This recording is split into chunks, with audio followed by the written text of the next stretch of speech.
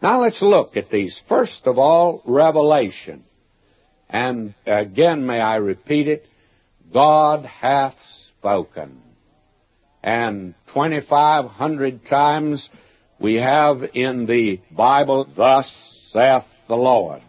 The Lord didn't want you to misunderstand that He had spoken. And you'll find that in the first chapter of Hebrews, He made it very clear that God hath spoken. Let me turn and read that. God, who at sundry times and in divers manners spoke in time past unto the fathers by the prophets, hath in these last days spoken unto us by His Son, whom He hath appointed heir of all things, by whom also He made the world. Now, will you note here, first of all, revelation. Wherever you'll find two persons endowed with a reasonable degree of intelligence, who harbor the same feelings and desires, who are attracted to each other more or less, you will find a communication between them. Persons of like propensities, separated from each other. They delight in getting in touch with each other. Communication, we call it. And they rejoice in receiving a communication from another. And this innate characteristic of the human heart explains the post office department, the telephone, and the telegraph. Friends write to friends. Husband away from home writes to his wife. And the boy or girl at school, they write home asking for money. And ever and anon they send an epistle of a girl to a boy. And then the boy to the girl, and the sentence not so good there. All of this is called communication. It's the expression of the heart. The Scripture says, deep calls to deep.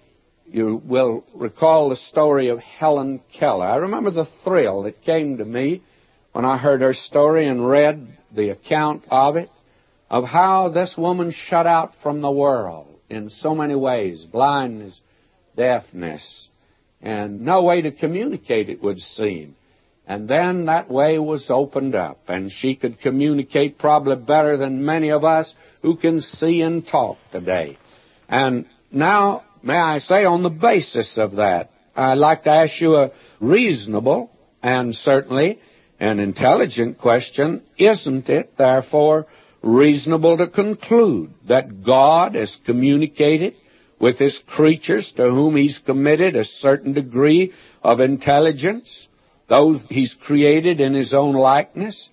May I say to you, if we did not have a revelation from God right now, I think that you could just wait there at your radio and He'd be speaking to you, because of the fact, my friend, we could expect God to speak to us. Now, I think that God has communicated more ways than through the Scripture.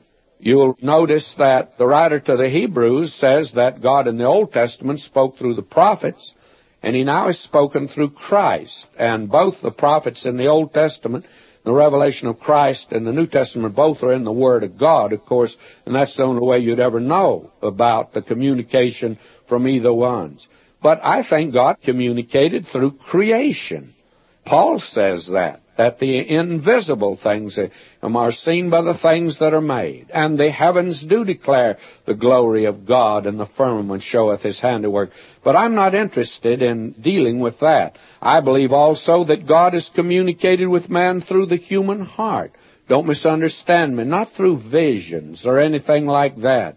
But I believe that today God has communicated through the experiences that you and I have.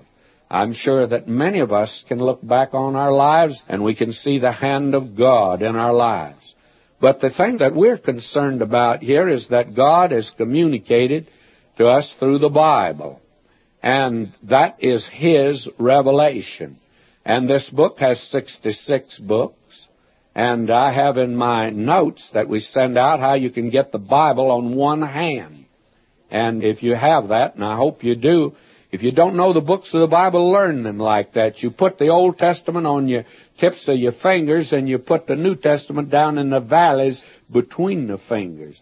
And on the thumb, you just start out there and put the Pentateuch, Genesis, Exodus, Leviticus, Numbers, Deuteronomy.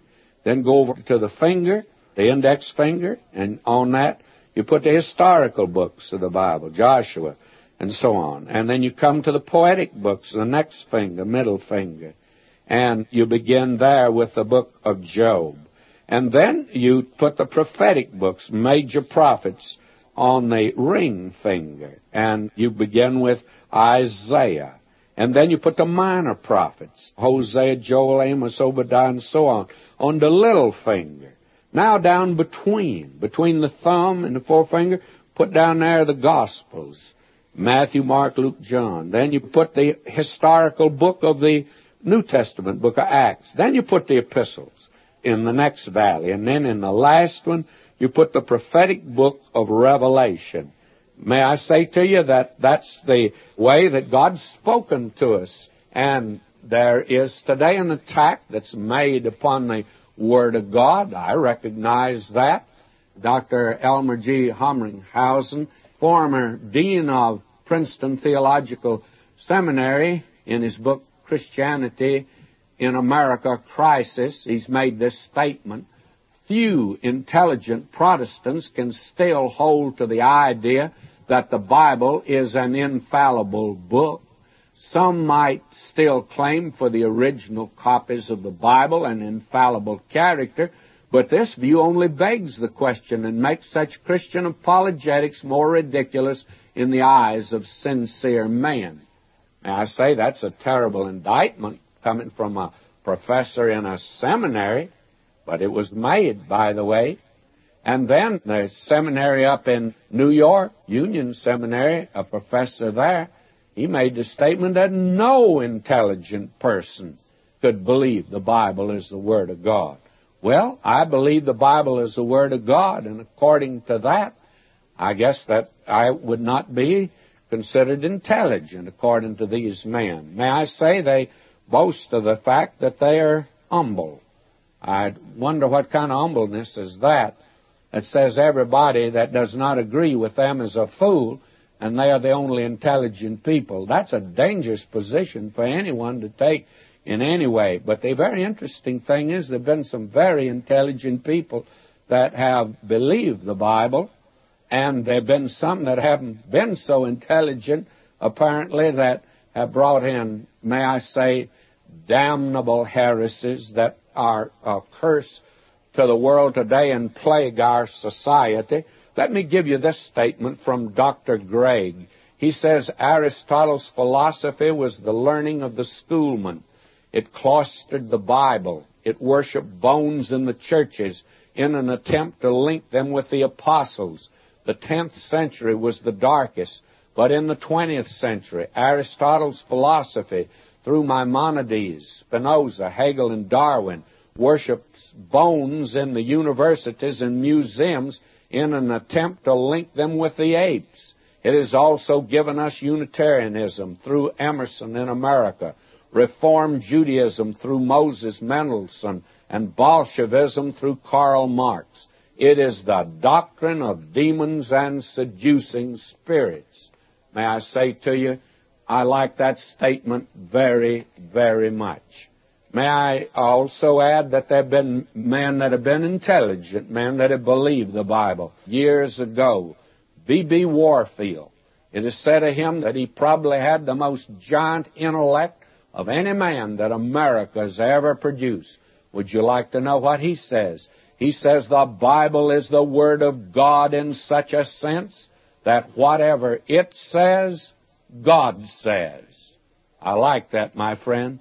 And Bishop Hadley said there is more meaning in every word of Holy Writ than we shall ever get out of it. And I personally believe in what is known as the plenary verbal inspiration of the Scripture.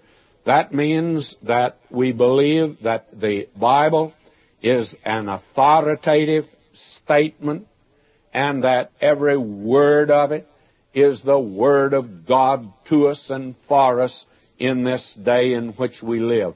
And may I say to you, that's very important for us to see today. The words are inspired. I heard the little story several years ago of a girl who had taken music lessons singing lessons from a very famous teacher, and she was giving her recital, and he came. And after it was over with, why, she was anxious to know what he said. He didn't come back to congratulate her, and she said to a friend, "What did he say?" "Well, he said that you sounded heavenly." And she just couldn't believe he said that. And so she asked again. She says, "Did he say I sang heaven?" He said, "Yes, he said that." She said, "Well, I want to know exactly what he said. What did he really say? Give me the words that he said." Well, if you really want to know the words, he said that was an unearthly noise. May I say to you, friends, an unearthly noise doesn't mean it sounds heavenly. And believe me, that it's the words of Scripture that are inspired. And we need to recognize that. We need to keep that before us today, and I'd love to have time to develop that a great deal.